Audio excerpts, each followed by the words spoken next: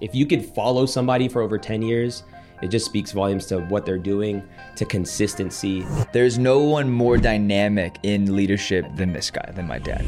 Nothing and nobody is guaranteed a future.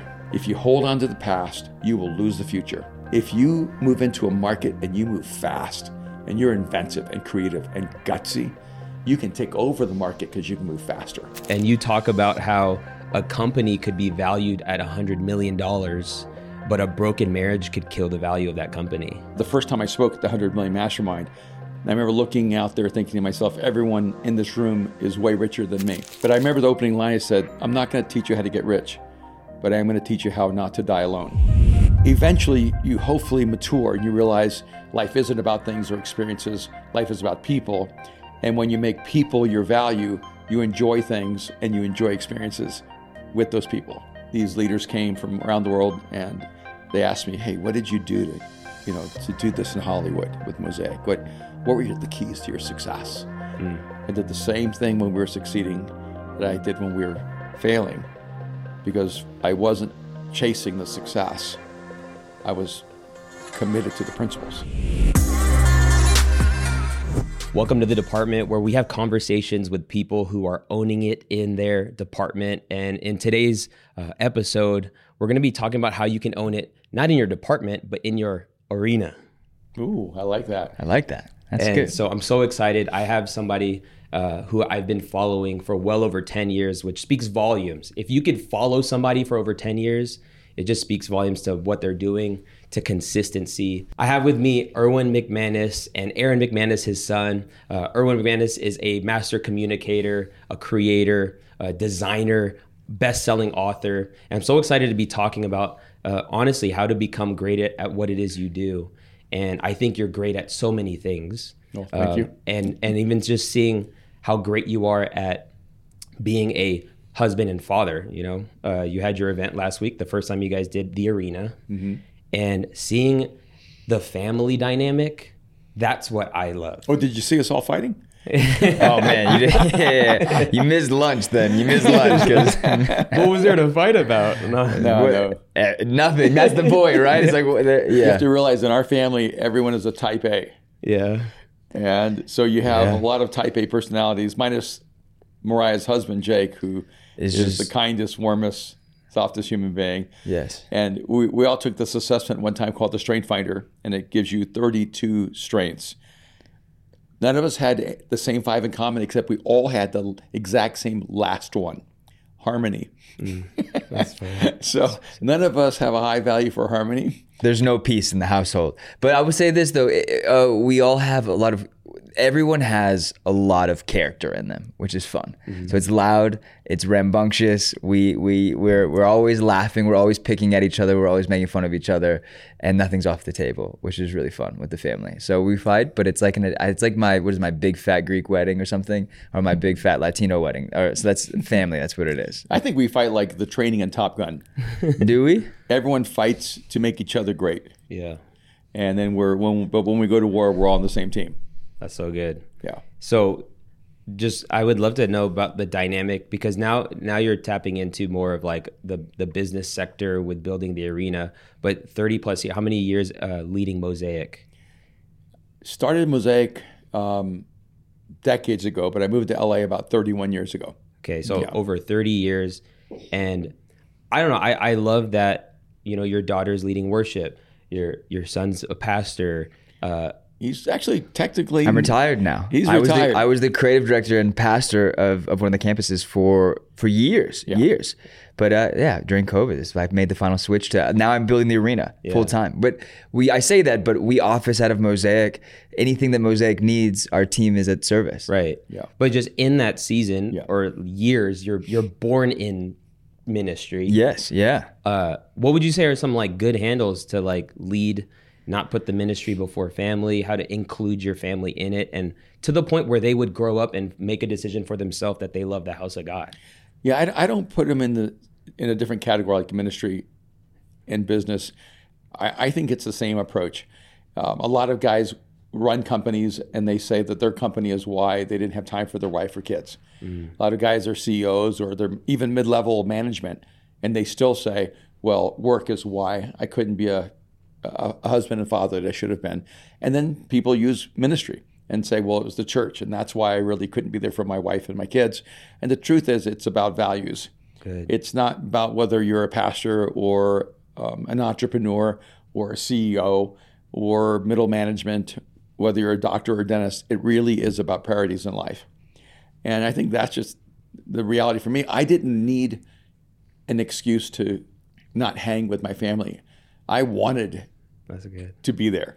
No, I'll say it. You were so straight up about this. Do not put ministry before your family. Yeah, absolutely. He always gave us the opportunity to pull the parachute.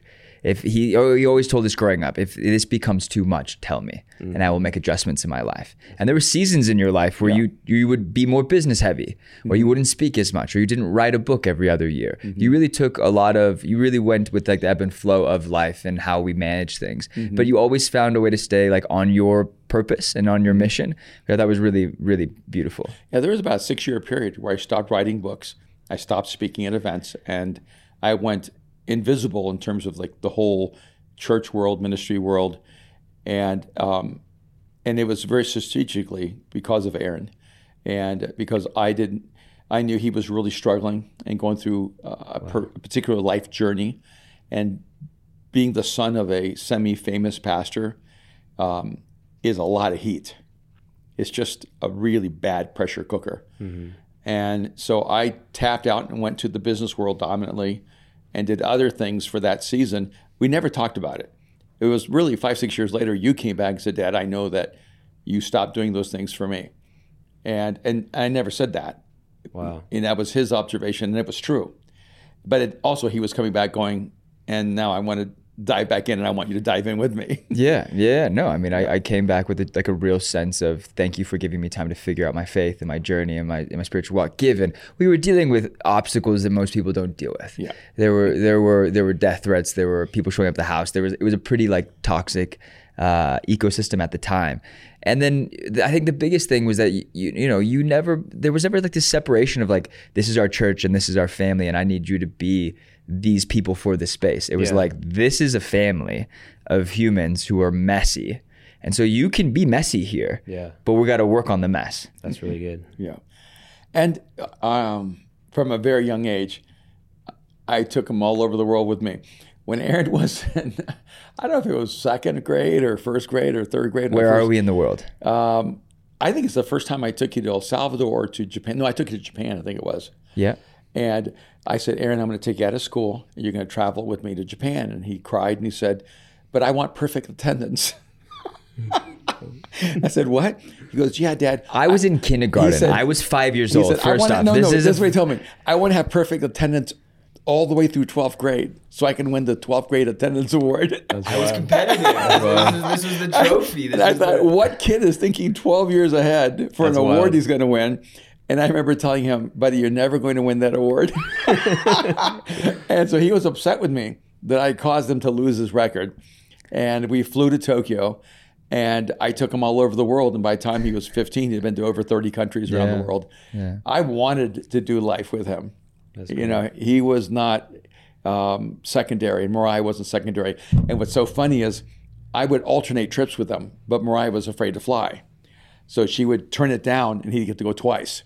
And he was just really happy that she didn't want to travel, until one day she realized that she was losing out, and it was her turn, and Aaron was ready to travel. Right, I had my bags packed, ready to go. And Mariah goes, no, it's my turn. I'm going.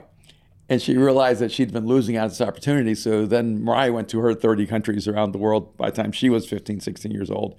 And so they both traveled the world with me. We did life together. And that's been, to me, the greatest joy. That's so cool. Yeah. You just released Mind Shift. Yes. It doesn't take a genius to think like one. Mm-hmm. I want to go into a genius a little bit, but that's funny because there was a moment where you talk about Aaron being home, you're away in another country, and he's like, come home. And you're like, I still got some work to do. He's like, come home. Well, then just bring me back something. I swear that was Mariah. In my defense, I think it was Mariah. But Mariah would just not even say, come home. He'd be like, where's my gift? Yeah. Ship that thing. Ship it. That's cool. In the earlier chapter. Yeah. And Aaron goes, Dad, that makes me look really bad. And I said, you were like in first grade. Yeah. It's okay. It's because people go through transitions of value. And what I'm getting to in that story is that when we're children, we value things. And when we get toward adolescence, we begin to value experiences. And then if we move toward maturity, we begin to value people, relationships. The problem is a lot of people get older but do not move to maturity. So they're full-grown adults, but they're still about things. But it's not Legos, it's Lamborghinis. And they might move toward an adolescent stage, even though they're 30 years old, but they're just about experiences. Mm-hmm. And it looks like they're into relationships, but they're not. The reason they just keep turning over different people is because what they want is the experience, not the person. Wow. And eventually you hopefully mature and you realize life isn't about things or experiences. Life is about people. And when you make people your value, you enjoy things and you enjoy experiences with those people. Mm. That's so good. It's the value of valuing people. And in your case, you value family above so much. Mm-hmm. And I love how you talk about, because you speak at a mastermind usually every year, $100 million mastermind. Oh, yeah. Great friends. Yeah. And you talk about how a company could be valued at $100 million, but a broken marriage could kill the value of that company. Oh, no, absolutely. And in fact, everything we're talking about is in chapter 1. It's all about people. Yeah. Because I feel like that needed to be the seminal chapter, the pivotal chapter of the book. And I remember the first time I spoke at the 100 Million Mastermind, I remember looking out there thinking to myself, everyone in this room is way richer than me. And so I'm not going to get up here and tell them how to make money. I can tell them how to lose $1 billion. I can't tell them how to make another $1 billion. But I remember the opening line, I said, I'm not going to teach you how to get rich, but I'm going to teach you how not to die alone. And that was my opening, I think, line at the 100 million. And because I realized that one of the incredible values I can bring to those really driven type A personality types is to have the infrastructure to be able to enjoy success rather than just survive it. Mm. And so, I was golfing the other day with an older gentleman, and we were just talking about life. And he's like, you know what the problem is with young people, Omar? I said, what? His name's Stan. And he said, it's impossible for you guys to know the faithfulness of God because you haven't lived. And, when I look at your life, number one, you've lived, but you've experienced the faithfulness of God because you haven't quit. And I don't know, I would like to know, leading all the things you're doing, starting the various different projects, and then I want to know how to follow well too. But how would you encourage somebody, I don't know, to not quit because you have not quit, or the idea of quitting because I want to get to mastery? Have you ever asked yourself the question, Omar, how the heck does your videos look and sound so dang crispy? It's literally the number one question I get asked, whether it's privately in the DMs or people commenting on my videos on Instagram or even on YouTube. The reality is, I believe the quality of videos that I've been able to produce has been the recipe to my success online. And I want to give you access to my live document where I've listed out everything I use, both for the podcasts I create, to the YouTube videos I make, as well as to what I use for my smartphone to make it look and sound amazing. The reason I put it on a live doc is because I keep this document updated in real time with everything that I'm using. So just head over to thevideodept.co/crispy, or just click the link down in the show notes. Let's get back to the conversation. Yeah.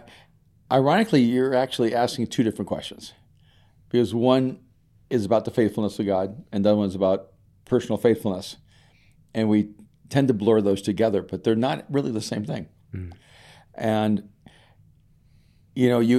the conviction that God is faithful is a very personal conviction that comes in your own relationship to God. But developing personal faithfulness is a discipline and a value system that you have to choose for yourself. And I think really there it's that, that adage about keeping promises to yourself, but it's also about keeping promises to other people. Because faithfulness is really about living true to your word. Mm. And living true to your word even when it's hard and even when your word doesn't produce the results you want.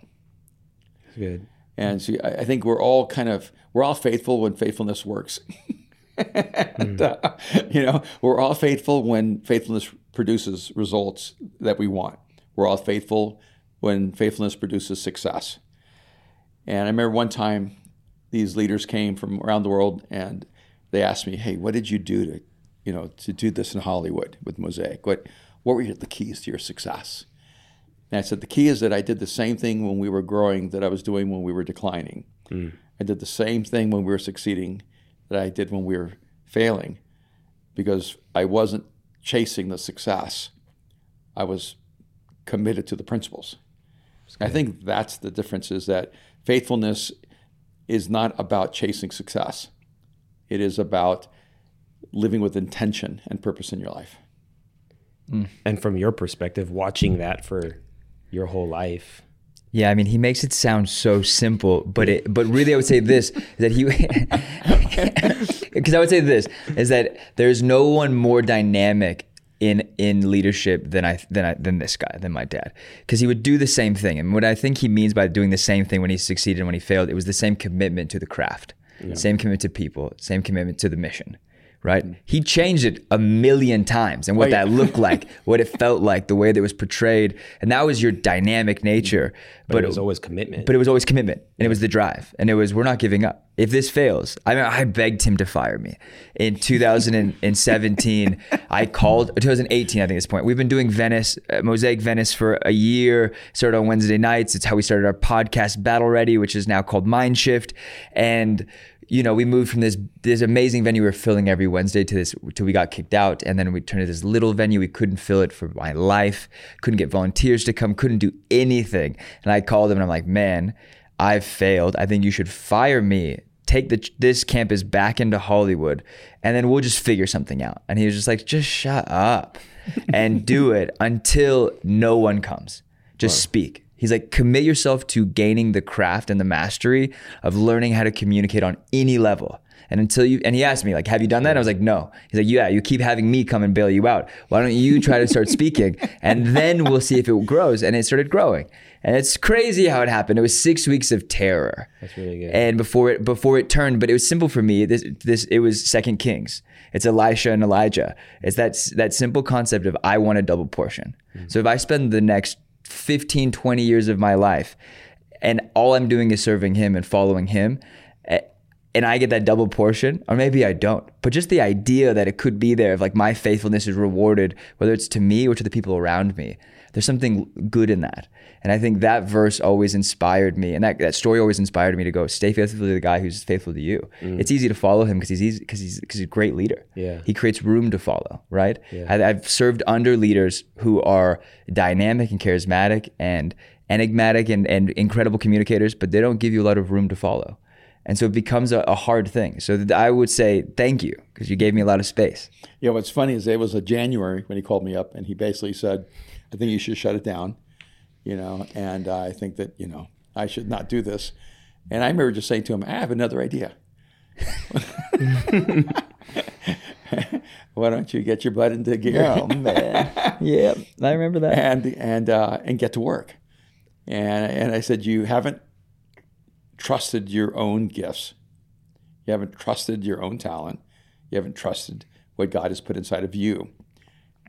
And I said, so if it's already failed, then go and lead, because you can't go down. No, it's really right? good. And that thing went from a crippled little, it was bad, man. It was bad. To 500 people cramming into the room so fast it was a blink of an eye. And it became the epicenter of all of our creativity. And every theme they came out with in Venice, because I let them almost treat themselves like a R&D department, and where they didn't have to follow any of the rules of Mosaic. And they created different branding and different icons and different images, and we just absorbed them all. That's and so not cool. just in Mosaic, but really all over the world. I went to Sweden, and there was one of the most conservative churches in the world there. Yeah. And they were using the theme that Aaron was using in Venice. Wow. Because they thought it came from a church, but Aaron stole it from Kurt Cobain and Nirvana. Yeah. And this really fundamentalist church would have never used the Nirvana theme That's wild. in their life. So what he did is he baptized it, sanitized it, and Christianized it, and they didn't know that, Kurt was still having a voice in the church. Yeah, but that was such an interesting season of my life because it was such a good reminder because within 3 months it completely turned around. So it was going from like, a few hundred people to then sub 100 to then, so like our volunteer base was most of those people. So then, our volunteer base was like 20, 30 people and we had, maybe 70 people coming. So then the switch to going into like 500 or 600 people within 3 months was such a unique space because he was going, look, you're actually not dead. I'm feeling dead. And he's like, just give it some life and give it some room to grow and watch and see what happens and how quickly we're able to give up on the things that we care so much about. But let me tell you one of the things I saw. He had about, let's say, 150 people, and he had 149 intense volunteers. That's amazing. And so when he would do this thing called all call before the service, everyone was there. Yeah. And our other campuses were going, how does he have so many volunteers? He doesn't have any non-volunteers. He has all volunteers. Yeah. Everyone who joins or comes ends up being a volunteer. And then we started privately calling them the Navy SEALs because he had such a high standard that you had to really want to dive in at a deep level. So some people would leave Venice and come to Hollywood or one of our other campuses going, we just need something a little less intense. But we would have people leave our campuses and go to his because they wanted to be a part of the Navy SEALs. And that's why it grew so fast afterwards, because he had built such a strong core. That's and so good. What you want to find in leaders, and I have a friend named Craig Rochelle, and we were just in a conversation, I think about a week ago, and he likes extremists. He says, every leader has something that's extreme, and Aaron is extreme. Like everything he does is super intense. Everything he does has a compulsion to it, and it was magnetic to people who have the same kind of desire to be extreme in excellence, extreme in creativity, extreme in innovation, extreme in execution. And so it wasn't like I wasn't really just being nepotistic going, you're my son, go give it another shot. I saw that and I thought he already has the atomic energy of a nuclear bomb, Yeah. And he just couldn't see it. That's good. That's funny because I was thinking about Craig Rochelle because my pastor went to a roundtable a year ago, and the biggest takeaway he got was just how like conviction is why people will follow you. And he's like, Craig was like, I have a deep conviction that you can learn and grow from a video message. So I actually have that conviction. And then there's people in the room that like, you're probably thinking, no, that's not that you can't. Well, it's like, well, that's why it works. It's because of conviction. If you don't have it, don't just do it. But it's funny how you say that with the volunteers being a part of like the rally, because he would say, do, however many services you can absolutely do on a Sunday, even if it's just so people could serve, even if like all that's coming is just the servers, for that thing. But I think extreme and conviction are kind of like, they go hand in hand. That's really cool. Yeah. So you guys, I think I'm so fascinated because I was at the event too, and you're talking about how you mean the arena? The arena. Live in Los Angeles? The arena, live in Los Angeles. That's where I was Thank you for coming. Yes, thanks we so had much. just met like a few weeks before. Yeah. This is a big deal. Thank you for making the time. No, I'll tell you why I came. Okay. I've been to a lot of concerts in Las Vegas and around, like also LA, where I find an artist early in their infancy, and then they have probably their first big show. And I didn't know this at the time, but I would go because number one, it's affordable. But number two, it's because of the intimacy of being able to like have a small room. And I've been listening to everything this artist put out because you can't really, run out of their content. And I've done that a few different times with, this rap group called the Cool Kids. Like not too many people knew who they were. And then they had a show in LA and it was a very I was like, dude, this is tight. I'm getting the Cool Kids like this. But Kendrick Lamar his first show in Las Vegas was in literally a room like the lobby that you saw when you walked in. Wow. And he actually had to pull a coffee table to stand on to perform. Oh, wow. And I've been a part of a lot of these infancy, moments with artists. That's amazing. And I felt this was the first of its kind, because I know you've been doing like the conference for Mosaic for years. Yeah. But when I saw it at it was at Mosaic in Hollywood, I was like, I have a feeling this is going to be like, you're going to get an intimacy that you won't be able to get. It's going to probably double or triple the year after. And so that's why I went, man. I also wanted to support, but more than supporting, I got so much out of it. The guy who spoke on sales, he the one from Europe, England. Phil Jones. Phil Jones. Was he amazing? He's amazing. I did, because that's the skill I want to grow in, and not just like. And he could sell. Oh, I did. In fact, everyone bought his book. I bought his book. Yeah, In his slides, like every fourth slide was, here's how you buy my book. Right. I thought, this guy's brilliant. He put together all these slides that have the story, but there's always like a little resting place where you could go buy the book in the middle of his talk. And I love that his book is a plane ride to listen to. Yeah. So it's like, it was just a very short really, plane ride. Yeah. LA to Las Vegas. LA You'll to be Las done with the Vegas. book. It is. Yeah, that's smart. Which I thought, I was like, that's actually a genius strategy to just get people to consume something. I didn't see his next step in the book, but like, I mean, rather than like a web class or webinar, I thought it would be a great idea.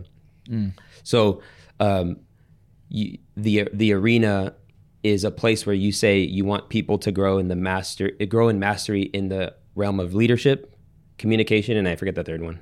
Character. And character. Yeah.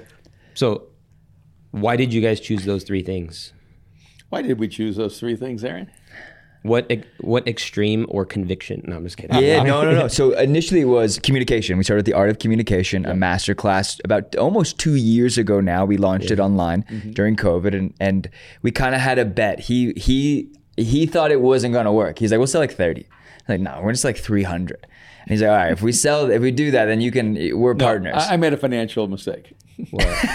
I said, I'll do this, and you think it's going to work, so you can have 50% of the profit. It was a terrible mistake on my part. I rocked him on that one.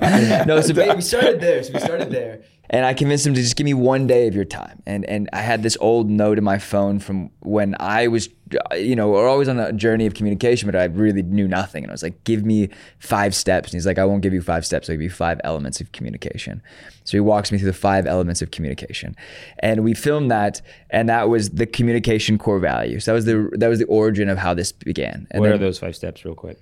Go. What are the 5 elements? The elements are wind, water, fire, wood, and earth.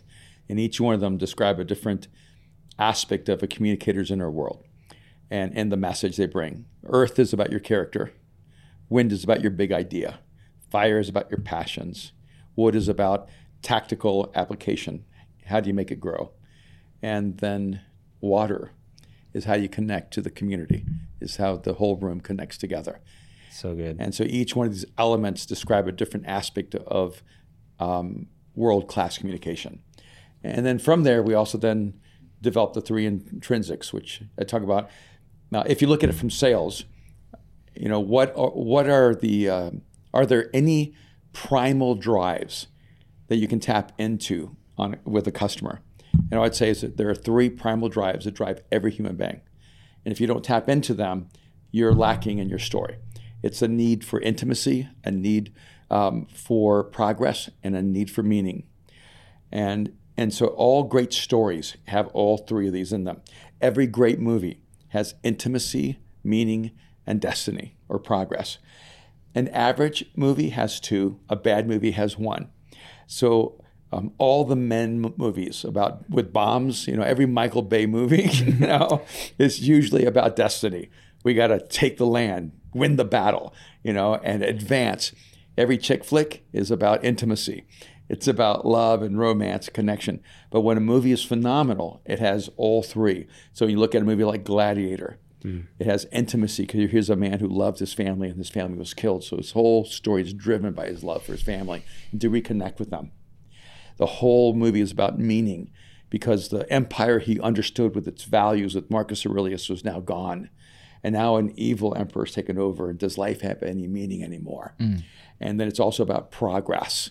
When you've been, even the very beginning of the movie is the barbarians going to war against the Romans, and one of the commanders said to Marcus Aurelius, a people should know when they're defeated. And he says, would you? Would I? What he's saying is, no, you never give up on progress. You never give up on believing you can advance, you can win. This movie is so rich in those three intrinsics. So all of our courses are built on this level of connection, on the communication level, which is not as tactical as maybe it should be at times, right? No, I think it's really practical. We actually have a whole practical section of it because he's so impractical. So I translate him. He drives all the practical and sections. break down like the how-tos. Like, okay, this sounds great. Now, how do I actually do that? Right. So start with communication, and then moved into leadership, and that was the secondary value that we had kind of built. Where to be a great leader, you need to understand communication. Right. To be a great communicator, you don't have to be a great leader. Some of the best communicators in the world are awful leaders. Some of the best pastors in the world are terrible leaders. Yeah. But to be a great leader, you have to be able to communicate on some level. Yeah, I love that. What you said. You said it's hard to have a strong community without strong communication. Yeah. And they feed into each other. Yes. So we felt, the second thing we could really build into people are the leadership competencies to be able to scale in any arena in your life, whether it's business or church, or whether it's in economics or in relationships. But you really can't make an impact if you don't learn how to lead at some level along the way. And that third area was character. And we've kind of gone back and forth on the word there, because we talked about mastery and we talked about character, but it's really about self-mastery. But I wanted to kind of, I guess maybe idealistically, make the word character popular again. Because a lot of the people who are researchers in the Stoics, who love Marcus Aurelius and who love the writing of Stoicism, they use the word virtues. And the virtues, I think, are pretty cool. And I thought, I think we can take the same concept of virtues and take the word character, because the word character means an indelible mark. So there's 26 characters in the English language. So an A is a character, a T is a character, an X is a character. And so I think it's really cool when you say, now, a man has character. What it means, he has a definable mark that doesn't change. And so I think we can take this concept of character and make it cool again. That's great. And so we have this triangle, which, by the way, is the art piece It's that the Aaron triangle on the created. back of your t-shirt. The back of your t-shirt. That triangle is the arena. And the space in between are the big ideas. So we say the arena is about communication, leadership, character, and big ideas. It's awesome. Because that big ideas are what are created when you begin to dream and imagine. Yes. Sure. What would you say has come easy? I feel like character would probably be the hardest thing, because it's like a lot of people don't keep their word. A lot of people struggle with values. Like, between communication and leadership, what have you felt has come natural versus one you really had to work on? That's a really good question. You have thoughts on that? I know my answer, but I'm What's curious. your answer? My answer, I think, would be naturally leadership makes sense to me. Because I think I was 5 years old thinking 12 years ahead. Yeah. So vision, it comes naturally. I've also been around a visionary my whole life. So I think vision is something that I've learned to grow in. But I love having the ball in my hand. I love the strategic side of being able to lead people and being around people. Communication's been my Achilles heel, and character's been my Achilles heel. Character is something I'm always in the process of growing in, and communication is one of those things that's like, if you do not attack it daily, you will never grow. And so those are my things. I think I'm getting into one. I've done one pretty well. The other two, I'm on the way up. Yeah, I actually think, if I look back honestly, leadership was more natural for me than communication. No one thought I would be a communicator. Wow. Not my family, not anyone who knew me. But no one thought I was going to be a leader either. So, and I actually think that big ideas was actually the most natural thing for me to think in terms of in the world of innovation and creativity and imagination. That was like a more natural space, and character was something I really valued for as far back as I can remember. I'm not even sure why. I wasn't a person of faith. I didn't believe in God. I didn't know anything about Jesus. I wasn't a Christian. But I really admired people in history who had character. And so I was drawn to character because I felt like I wanted to be a noble human being. And and so that, I think in some ways that magnetized me to Jesus. So, anyone who has a value for character is going to crash into Jesus one day. I love that. And so it worked the other way around for me. It wasn't like, oh, I came to Jesus and now I value character. I had a high value for character and it drove me to Jesus. And then I started leading by accident, only because I saw things that needed to happen. No one would take it on. So I feel like I began leading by default. I was happy not to lead. And in fact, I was a part of this leadership process years and years ago. And they told me, and I had this characteristic that I'd never heard of before. It was called tough poise. And I said, what is tough poise? And they said, well, a basic way of describing is no one will know you're a leader until there's a crisis. And because you don't need to lead. You're just sort of like chill and you'll follow, you'll be on the team. But the moment you see something that must be done and everyone else begins to panic, you just naturally elevate. He goes, so the more pressure there is in the world around you, the more you're just going to rise to the top. And we had a fight earlier today about the fact that my life trait has been, I choose the path of greatest resistance. Yes. And he was, we're talking about like going, hey, every once in a while, can we choose a path of like lesser resistance, and enjoy that and benefit from that? And I go, yes, we should. And you're right. My tendency has always been, if I look and go, this is the hardest thing to do, I choose that. This is the most impossible thing to succeed at, I choose that. This is the environment where you're guaranteed to fail, I choose that spot. And I think it's because I have the psychological thing called tough poise. I need a massive crisis or challenge to cause me to lead. Wow. And then with communication, I never thought I was going to speak. I was so shy and so introverted, but I finally had something to say. So I don't know if I became a speaker or just felt like I had to say something. And so it was so important. It demanded that I learn the craft. Some people, I think, want to become famous speakers and search for their message. Yeah. I was the other way around. I had a message and I felt I would be ashamed if that message had been communicated in a way it didn't deserve. That's good. They say, I forget who says it, they do, but it's a prepared messenger is better than a prepared message. No, that's good. I like that. Who has been some voices like when you think about the craft of communication that you were drawn to? Well, frankly, Christianity has a really huge advantage in some of the stuff. People don't realize, like the coffee shop movement across the world, they should thank the church. I mean, Christianity really crushed it in having the best coffee shop cultures in the world. Wow. And Christianity was really like the incubator for so many of the social media giants. It's kind of astonishing when you think about it. And right now, one of the secrets in the entrepreneurial world is a lot of the new wealth, new entrepreneurs, they're actually Christians because it takes a lot of faith to start things from scratch. But if you work backwards, the best singers came out of the church.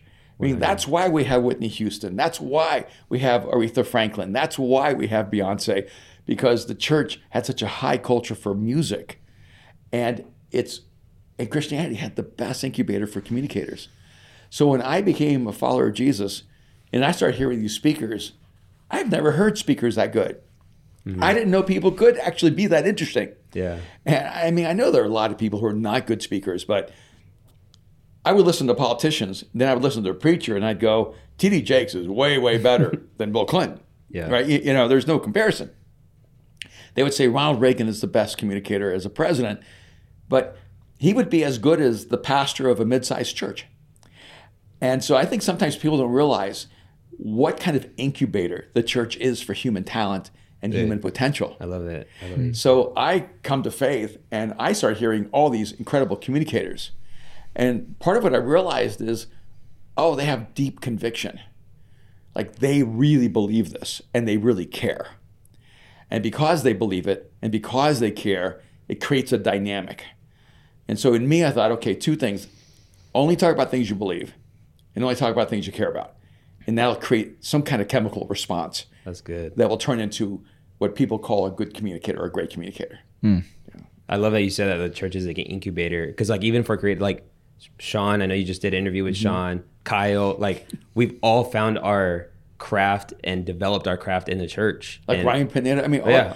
It's like all It's these crazy. guys. And then like the strip, the Las Vegas strip, people working at those Cirque shows, dude, because there's no other place you can get the repetition with the level of a lot of times equipment or even the level to perform or, you know, just the excellence that we want to be at on a Sunday. Yeah, even the innovations in production. Right. I mean, so much of that was incubated in the church, lighting and sound. No one else, except for the world of television and film, had to figure out how to put on an event every single Sunday. Right. Exactly. You know, with that, it's coming whether you like it or not. And then when the churches grew, they're doing it every single Sunday for 5,000 and 10,000 and 20,000. The greatest production teams in the world were volunteers at churches. And they're now working in the industry everywhere. Mm-hmm. And so even if you don't believe in God, you should believe in what happens in human community when you have a common goal together, because it creates something really extraordinary. What has been your favorite thing that like the church has taught you? People are messy. But, no, because I say that in a good way, because I think the thing that the being outside of the church has taught me is that people are messy. Yeah. I think when we're in the church, we're like, oh my gosh, there's a car wreck. But there's car wrecks outside of the church as well. Yeah. And so I think just this reality that we're human and it's good to be human. It isn't always great to lean into the most human desires, but that being human and having a healthy relationship with being human, not necessarily being Christian or being in the church, but having an identity as someone that God has created has been probably the most prolific thing that I've learned, you know, through you and through the church, is that having a healthy relationship with my humanity will help my longevity and survive, and not survival, but like thriving in life. Because I think for so long it was like, how do I become the best Christian? Yeah. How do I meet the needs of the expectations of the church around me, especially being a pastor's kid, and realizing going, no, I need to be the most artistic human, the most spiritual human that I can be, really helped me have maybe a healthy relationship with it. Yeah. I think even Aaron and Mariah, his sister, they're both really exceptional leaders. And the incubator of the church, with all of its downside, is that you get to be in an incubator of leadership. Because it's not hard. Well, it's not as hard to lead a company where you have 30 employees all being paid. Right. In comparison to leading 30 volunteers. It's much harder to lead 30 volunteers. Because when you're leading 30 volunteers, they're not getting paid by you. Right. You're getting their discretionary time. They have to choose to jump on board. Leadership is a much different dynamic than when you go, you work here, get this job done. And in the church, you're having to learn how to lead by tapping into people's passion, tapping into their intention, their creativity. You know, you have to build relationships. You have to build common values and vision. You have to do things at a leadership level in the church that you never learn in the business world. I love that. I think John Maxwell says that's one of the highest forms of leadership is church leadership, because of the volunteer nature. The motive is completely different. Yeah. You're so good at so many things. You're a multifaceted human being. And there's that saying that, like, you know, be a jack of all trades. But then on the contrary... Finish the statement. Go ahead, insult me. But a master of none. And that's why we're here, because I'm a master of none. Yeah, I mean, being good at a lot of things is... Not a lot of people can do that, or maybe like tap into that. You say in the book that you are a coach to high capacity entrepreneurs. Capacity is like something that kind of... A high capacity person gets very frustrated with a low capacity person, but I don't know. I like you trying a lot of things, but value mastery. How do you like walk in that tension? Yeah, it's interesting. I might need to really process this, because you're the second or third person that's used that same phrase. Erwin, you're a jack of all trades, of a lot of trades, and you seem like you have mastery over some. Right. And, but you know the full statement. Yes, you're a master of none. No, that's not the full statement. What's the full statement? The full statement is a jack of all trades is a master of none, but oftentimes better than a master of one. but culture is adopted the first half of the phrase. Dang. And I knew that. And that's why I wanted Aaron here. This is why I wanted Aaron here. I got to tell you, I never knew the last part of it. No. Me neither. TikTok. How did you know that? TikTok.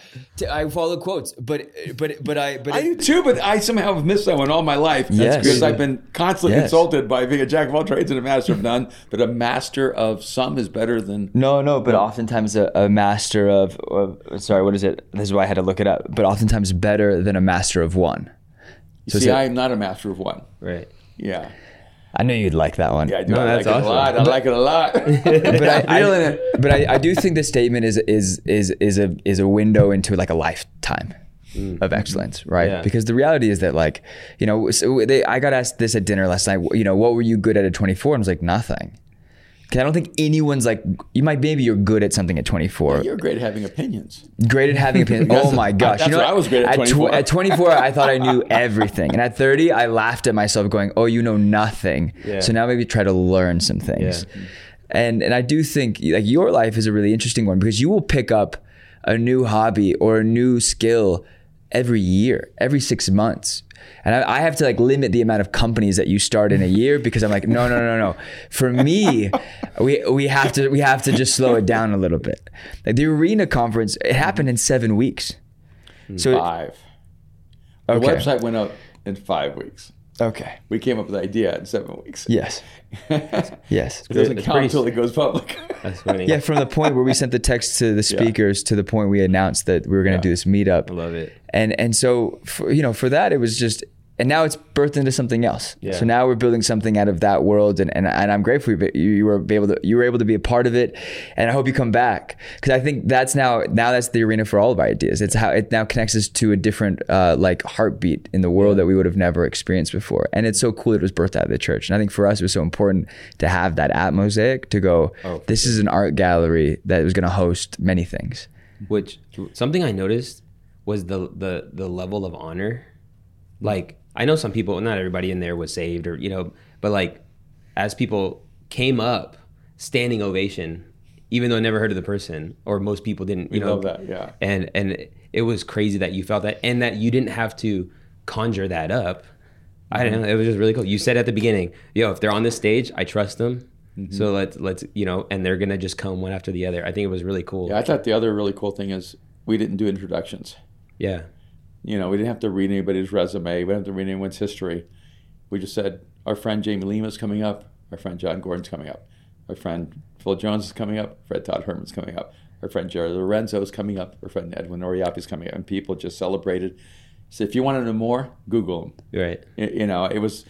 I think it's so smart. I felt like the curator of the Louvre, where when you walk into the Louvre, you're not asking, does this art deserve to be in here? Right. Because if you walk into the Louvre, you know it's been curated properly. And I felt that I had the privilege to be a curator of human talent, and that Aaron and I together had the opportunity to create a new human gallery that I didn't know was going to be what it became. And went way past my level of faith or expectation. And then, you know, and I think before we even started, Aaron's like, we need to do it next year. And I'm like, really? Because, you know, I was thinking maybe just do this once. Let's just do this thing once, you know. And it was, I think, on Monday, and the event was on Thursday, Friday. Yeah. Aaron goes, Dad, could you invite a couple of people for next year so we can advertise them? And I'm like, I was actually getting this little sick feeling going, oh, if I ask a couple of my friends, I'm committed to doing this again. Yeah. And so I thought, okay, I'll send air cover. I sent 10 private invites to 10 of my friends going, hey, would you be willing to speak next year? And all 10 said yes, so we were booked. And he goes, don't ask anybody else. We already have too many people. And then I still asked 1 or 2 more.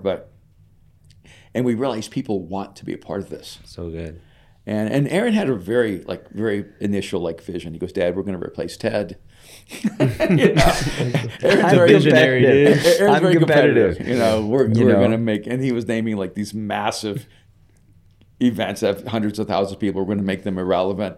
And some of it is... I didn't say that. I said we are going to become the new version of what those were. Yes, you didn't say it. You didn't say that. You said they are choosing to stay relevant. Yeah. And because of that, we need to create the new. Yeah. Yeah. And it's true. Like, I work with some organizations, I fight for them to become relevant, and they just fight me the whole way. It's wild. I mean, years ago, I'm just going to say, like, I was trying to help an organization called Promise Keepers.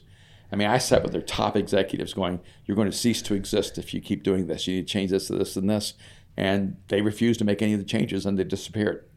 And I've seen massive, multi-million, $100 million organizations disappear because they refuse to make the changes necessary. And it shouldn't surprise us, right? If you follow sports, there used to be a conference called the Southwest Conference in football. But the problem is the Southwest Conference was all Texas teams. And Texas is a little cocky as a state, you know, and they didn't feel like needed anybody else. And then they invited, I think, Oklahoma and Arkansas and treated them like second-class citizens. So those two schools eventually left. The Southwest Conference ceased to exist. And it was probably the most respected conference in America. And no one could have ever imagined it disappearing. And I'm telling you, nothing and nobody is guaranteed a future. If you hold on to the past, you will lose the future. And I think right now with the arena, what we're doing is we're just, you know, we're saying there's a future waiting for us. And so many very, very successful organizations are holding on to their success.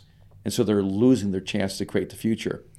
That's why, you know, we're just in this conversation saying, everyone's saying that all the entrepreneurial space is taken, that there's no new ideas, there's no new spaces. I'm like, don't let giant companies fool you.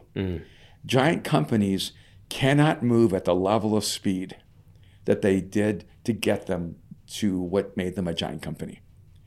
If you move into a market and you move fast and you're inventive and creative and gutsy, you can take over the market because you can move faster. And I think that's what, in some sense, yeah, you feel it.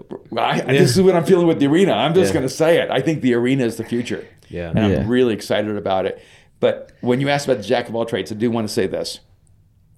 I've never thought I had a natural skill. Like, I never grew up thinking, this is my natural talent. And so I always thought, this is what people need, and maybe I can grow into that.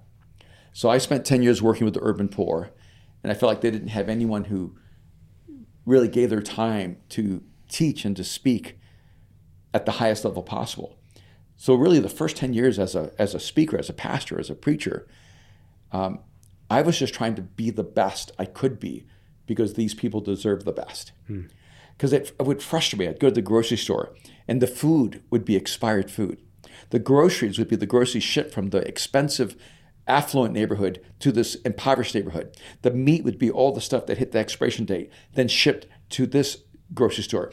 I lived for 10 years in an environment where the community always got the worst of everything. And that drove me. I said, I want to be the best communicator in the world. Not because I thought there was a competition, but because I wanted to bring to these people what I felt they deserved, the best of the best. And it didn't matter to me if anyone else ever thought I was the best. And that's what drove me to be a communicator. It wasn't like, I think this is my craft or this is my area. Okay. But I did learn how to be a storyteller. I did learn how to connect to people at a deep level, and that translated. So then I was able to become a writer because of that. And because I treated words as an art form. And so now speaking words and then writing words, it's just transferring my same mastery to a different arena. And then I worked as a futurist and started working as a consultant for companies. But the reason I could communicate so well was I understood humans. The reason I could write well is that I understood humans. And the reason I could work as a consultant for companies is because I understood humans. See, so I don't know if I'm a jack of all trades. I think I'm a jack of one trade and a master in many arenas. And if you develop a mastery in something, you can actually move it to different arenas. And I think that's when you're working from strength to strength. That's money.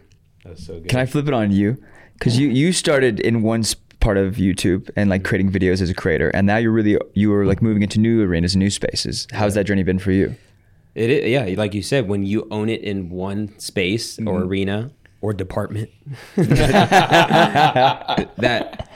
other industries, circles, sectors notice it. And so like it's crazy. I've been invited to speak at masterminds and circles that I didn't even know existed, you know, and then I become the guy in that circle. And it is cool. But all it took was just literally in the mundane, just, you know, whipping out videos, making tech tutorials, you know, and like learning the insights of something I didn't know, that at the end of the day, or, you know, 15 years from picking up a camera, that it would be just one of the best uses of time is to make videos in some capacity. And so mixing that with church and all, like, I think the dynamic favor of God, I don't know, like I think it's very encouraging if somebody doesn't feel like they are at the top of their game yet, just become top in one thing and it will be able to spread. I think there's a principle there for sure. Yeah. Like Aaron is a really extraordinary strategic thinker. Like he can, even when he was little, I would take him to meetings around the world and there'd be 15 people in the room. And afterwards he'd go, Daddy, can I tell you what I see about every person? And you tell me if I'm right. And he would literally go person by person and go, that person actually has the talent to pull off what he's saying. That person's never going to do it. He would literally go around the room. Is that what you guys do? Is that what you guys do on the arena calls? Here's what we do. We just cut through their souls. And he had such keen insight at an early age that it was astonishing to me how well he could read the disconnect between vision and execution, between a person's values and strategies. And that's that's his superpower. And he could take that into any arena that he actually had interest in. And, you know, so he could, you know, go into the film world and take that same strategic mind and suddenly become like a great director, or take it into the business world and become a businessman. But it's the same core skill of who he is, but applying it in different spaces. And what's crazy, just the thought of that, is that the value on you could be 10, 100,000x in this space than in this space. Like, I guess a good example is I've been trying to craft like an offer for a certain type of individual that I'm like, I don't know who it's for, but I know how much I want to charge for it. And so, but when somebody illuminated to me that this ClickFunnels world, where these people are paying hundreds and hundreds of thousands of dollars to sustain their businesses because their business is built on ad spend, that they don't know, they don't have any idea. All these people don't have audiences. They don't have organic reach. And so learning video for them, it almost is like, dude, take part of this few hundred thousands I'm spending, and I 100% would adopt that.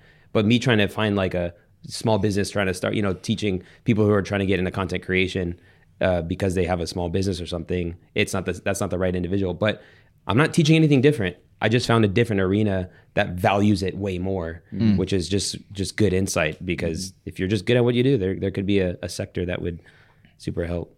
Yeah, I mean, for years I've tried to tell her, man, start a marketing and branding company. Like, you are a marketing and branding genius. And a lot of people don't realize when you learn skills at the church, when you can make church look cool. Oh, dude. You know? Well, it makes me happy that you like the Instagram, because that was the thing I got. That was the thing I got stuck with, and the thing I got to take on, which was cool. Yeah. And it was cool when people started like giving their lives to Jesus, because they're like, hey, we connected with the Instagram, and we started watching the YouTube, and I was like, oh, cool, that's my marketing funnel at the time, right? And it was always to compete with him. Good. Yeah. It was like, okay, your personal brand is so much larger than Mosaic's. Because it really was. It was like you were in the, you know, 100,000 people touring around the world, and Mosaic was always this kind of smaller, more intimate community. The smallest audience he would ever speak to was Mosaic. That's crazy. It's actually true. Yeah. Yeah. Oh, yeah. And that's so the same with Pastor Jabin. Yeah. Like, he gets invited to speak at like the biggest churches, and like, this room in here seats 200 people. So on a Sunday, he literally fly in home to speak at his church, and it's like the smallest room. But there's something cool about that, because it's so like you get something different at home than these people are getting anywhere else, right? Right. And there's something to speak to his character and the dedication with that. Because even with you, it was like I would always tell him, like, why do you do that? And he's like, no, because it's the promise is there. It's gonna happen. And then to watch Mosaic become what it's become is really a beautiful thing. We always say that Mosaic swings like far beyond its weight class, you know, because we're not big. But because we don't live with the same limitations of people who really are. So we're able to be wild and do things and just roll with it. And I love that. And so like we talked about a marketing branding agency, and I was like, I don't know if that's what it is, but I do think that the ability to learn honing that skills was a gift to me, you know? Yeah. You said something casually, but I want to know how to do it. You said, because you understood humans. Mm-hmm. How do you understand humans better? Well, that's a good question. I guess my sales approach is to say, you need to dive into the art of communication, but not because I'm trying to sell you something, but because in 6 hours you will understand yourself and humans at a level you've never understood them. Because I put a massive amount of anthropology, and that's what people don't realize is that I'm really more of an anthropologist and like a social anthropologist where I understand humans and human interaction, human dynamic, and the art of communication really is an anthropology to help you understand yourself and others. I think some of it is I've always felt like an outsider, so I've always observed humans, and would even use language like as if I was an outsider. I would talk about humans as if they were a species, and I was an alien resident. And Robert Heinlein has a book called Stranger in a Strange Land, and I always felt like that was me. And so because of that, I think I began watching human behavior at a very early age, and then also trying to understand myself, and then going to Chapel Hill and studying psychology and really trying to understand abnormal behavior and understanding why we do what we do, understanding what human brokenness looks like. And then from that, jumping to the other side and trying to understand human genius and what makes people unique, what makes them extraordinary. I think some of it is just paying attention, being interested in people, understanding the difference between action and motive, intent and implementation, and being honest about yourself, like going inside and going, why did I do this? Why do I feel this way? What's causing? You ever felt like you couldn't control your own bodies or your own emotions, responses? And you're going, how can you act this way when I don't want you to act this way? How can you feel this when I don't want to feel this, right? How can you have these thoughts when you don't want to have these thoughts? And it's almost like sometimes you can even take mastery over your own life.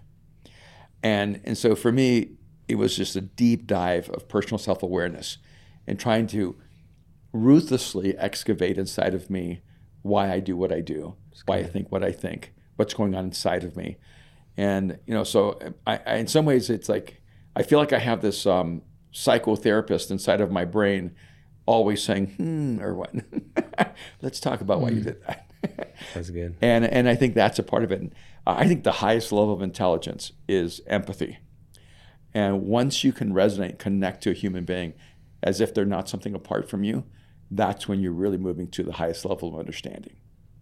That's good. And I know so much of what we just talked about is a fraction of what you would get joining the arena. I'll put a link to it in the description of this podcast or on YouTube. And please look and check out all the things. I love that you say that, like talk about invaluable. Somebody who's been communicating for over 30 years, somebody who has built things with his family and is building something new. And you say at some point you'll literally watch people's content, you'll watch their talks, you'll watch their stuff, and then see how they can do better. Yeah, that's invaluable. Yeah, it's really amazing. I think that's not going to happen forever. So that's why I wouldn't. Yeah, and it's only happening because Aaron has such a deep, intense commitment to helping people tactically. I think I would be happy just staying up here. I just want to talk from the universes beyond, you know. Yeah. And Aaron's like, no, you need to break down their talk and help them get better. This is the best example I can come up with. I walked into our office yesterday and there's 4 big IKEA boxes, and that is just devastating to me because then I got to deal with it. And so I show up and I'm like, okay, why are these still here? Why haven't they been built? And then you open an IKEA box and it just has the manual as big as the Bible, right? And if you're stupid enough to put it together yourself, that is like a journey. And this man was sent without an instruction manual. And so I'm trying to write the instruction manual to go what we can't have is a once in a generation. I think that's the worst language you can ever have for someone. Because if it's only once, then you didn't do a good enough job teaching people the thing that you have, that giving people the secret sauce. Right. And I'm a big believer on bottling up secret sauce and getting it to everyone. Sure. Sometimes I feel like Aaron's doing an autopsy on a human being Yeah, that's like, still alive. Sit and breathing. still. So I can stab. But I'm really grateful for it because Yeah. for years my wife came and said, please teach communication. Please teach communication. I would have never done it if he hadn't sat down with me and going, we're going to pull this out of you because we need to give this to the world. Yeah. And that's a huge part of our relationship is Aaron's able to go, all right, Dad, this is what you've been doing. This is what the world needs. And we're going to work really hard to build the bridge that shows people how to get there.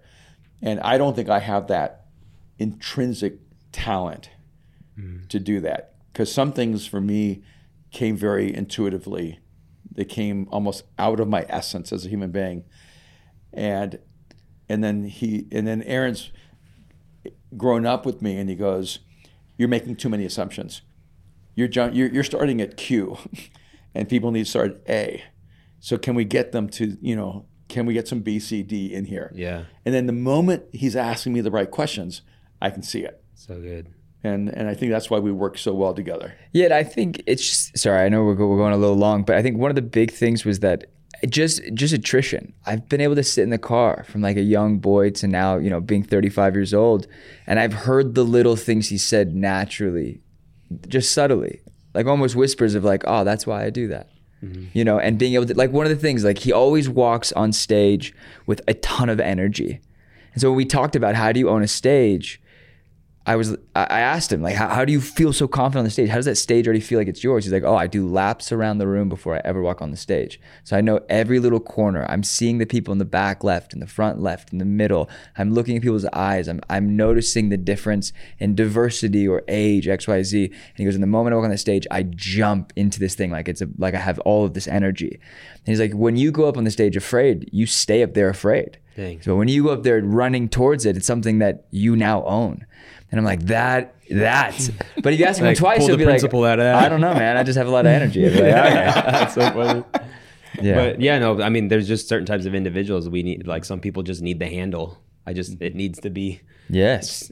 put well and said well, and maybe some alliteration or, yeah. But dude, that's so good. And I think like as we're wrapping, I love that you guys started a podcast, specifically a video podcast, and I think. Because it fascinates me when somebody later in their life values something that I've been valuing for half of mine, and I would just like ask what has been some of the best things you've seen out of starting a podcast. And I know it's gone through seasons, and you changed the name to now Mind Shift. But yeah, what has been some unlocks you guys have gotten from having it? Well, first off, at one point, because you are a master of YouTube, you have to come onto the arena with us and break down all the things we do wrong with our podcast. Like really, like just be like, you didn't start that well. Because one thing I noticed with you jump out the gate with a hook. And you watch the intro of our thing is like, hey, what's up? Like, hey, good to see you. We man. jump out of the gate, yeah, jumping into the boat. Like, who are you? Like, tell me who you are. Well, one thing I do say is, as the creator, as the owner of the creative, you decide the expectation for the audience, like you did at the Arena Live in Los Angeles. So like, I would just first off say it's fine. Okay. But yeah, I would love to too. No, but That'd be fun. Well, I think that was an invitation for you to come on our podcast. I hope you'll come. Oh, dude, that's, And let us like extract your genius. So not only for us, but for all of our All the audience. people, yeah. But maybe also for us. What's something you've picked up on the pod? just doing it. Like, it's a form of medium that you decided to go in. I think several things. One is that people underestimate how important the questions are. They think the answers are more important. Like a lot of times in our podcast, Aaron's the one always driving the questions. And early on, I mean, it was sometimes people would be brutal. Aaron, stop. Erwin, do it. For the first 3 years, it was, why the heck is Aaron? Like, people cussing me out on DMs, like, why the heck are you on this pod? Like, you're such a child of nepotism. You're like, bro, like fake accounts being like, you're worthless. Like, dude, you stutter. Dude, like, here's what's crazy. The reason why I wanted Aaron, people don't know this, but like the resetting of attention on this podcast, because there's a third voice, and I wanted your take on following your dad. Like, people don't realize that, like, having 3 is actually genius. Over 2, but anyway. And he's been begging me to do that for so long. Please, it's been me and you. I'm bored. We have nothing to talk about anymore. So one, I would say, like, people underestimate the power of the question. The question, yeah. And because Aaron wasn't afraid to go, you didn't answer the question. You didn't answer the question. Like, he would irritate me. I mean, almost make me mad, because he goes, stop it. Answer the question.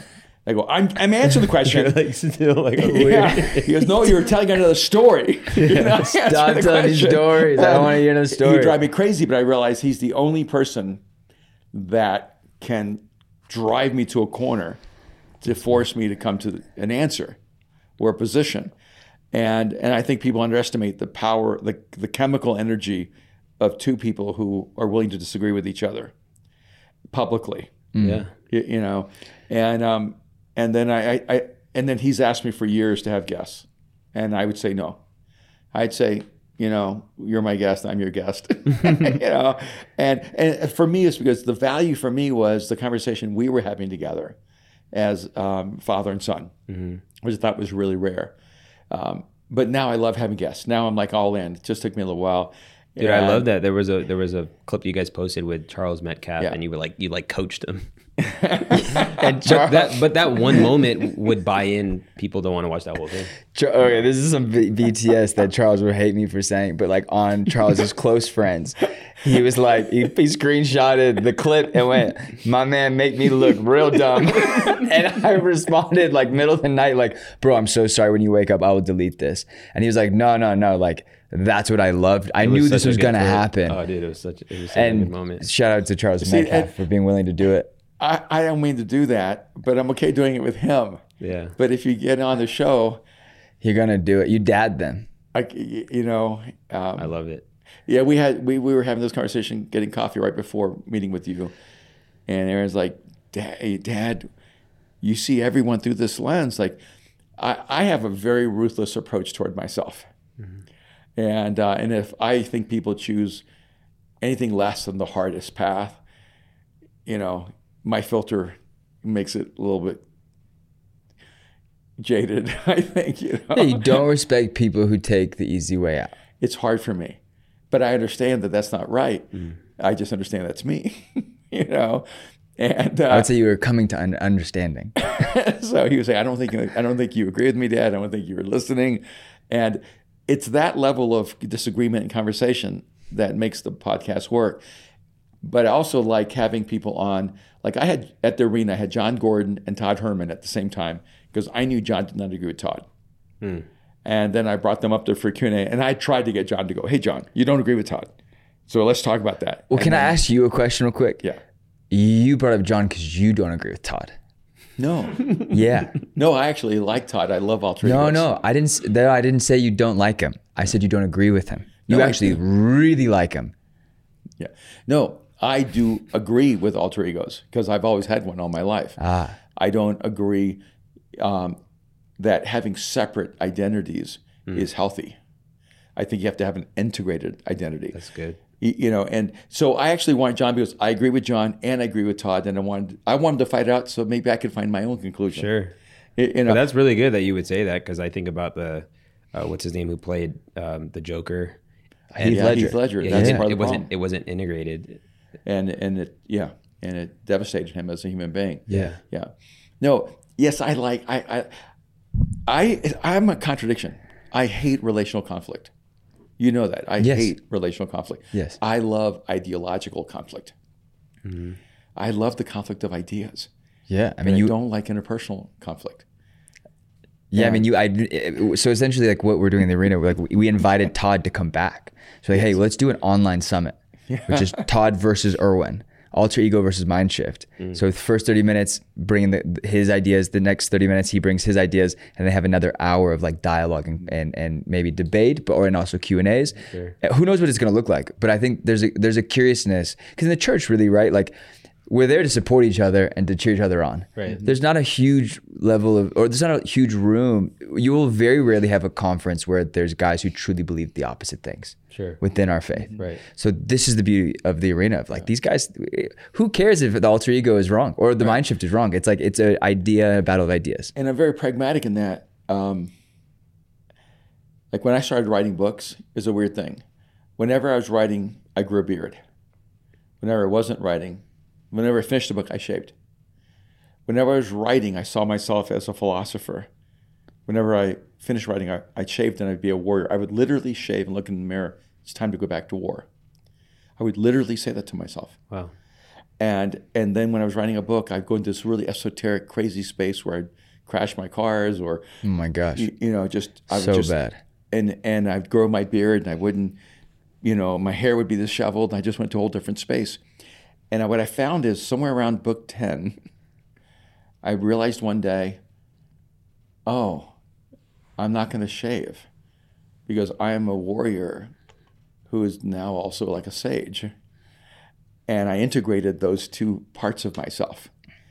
And now when I shave, I can't shave. Because when I look at my face when I shave, I don't know that person anymore. And I know that sounds weird, but I think all artists are a little bit weird. Sure, 100. And so I've always had that tension, but I've always known it's because of broken identity too. So I didn't think it was just a compensation for being better on the stage. It was really me trying to find the most honest expression of me. And so I'm fascinated by alter ego. I had Todd because I thought that was one of the most creative ideas. Yeah. I came home telling Erwin when I met Todd, this guy's awesome. And so people don't know, this is the guy that told Kobe about. He created Black Mamba for Kobe Mamba. and coached Rafa Nadal and Cristiano Ronaldo. So, top players in the world. And frankly, one of the greatest compliments I've ever gotten in my entire life is when Todd Herman sends me a text and he goes, "You remind me so much of Rafa Nadal that it's even eerie." And Rafa Nadal is one of my favorite athletes in the world. So, and I just love his essence. And so I took that as a great compliment. I also love John Gordon, who focuses on positive mindsets, positive thinking. And, he's one of my closest friends, but I don't agree with everything he says. You disagree with him all the time. I do disagree with him quite a bit. Yeah. But I agree with his core. And I find that any really thoughtful person can agree and disagree with the same other person and find great respect for one part of the view and out of alignment with another and still say it's okay. Right. I don't expect Aaron to agree with me or you to agree with me 100%. But I consider it a great honor if you at least consider my thoughts. Right. Does that make sense? Yeah.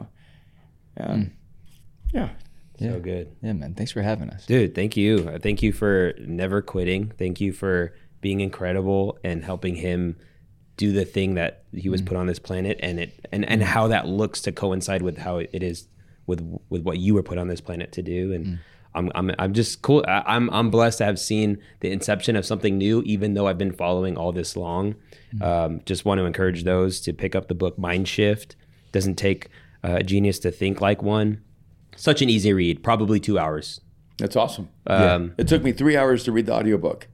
Okay. So the audiobook took me 3 hours and 7 minutes. So it's a really fast read. Yeah, fast, easy read. And check out the links to check out the arena and all the things going on. The Mind Shift podcast, which eventually maybe I'll be on I will be on one. You're gonna. I will fly in and come Please. straight and That's then awesome. hang. But I appreciate you guys. Thank you for being on. Hey, thank you so man. much, Mark. Thanks so much, man.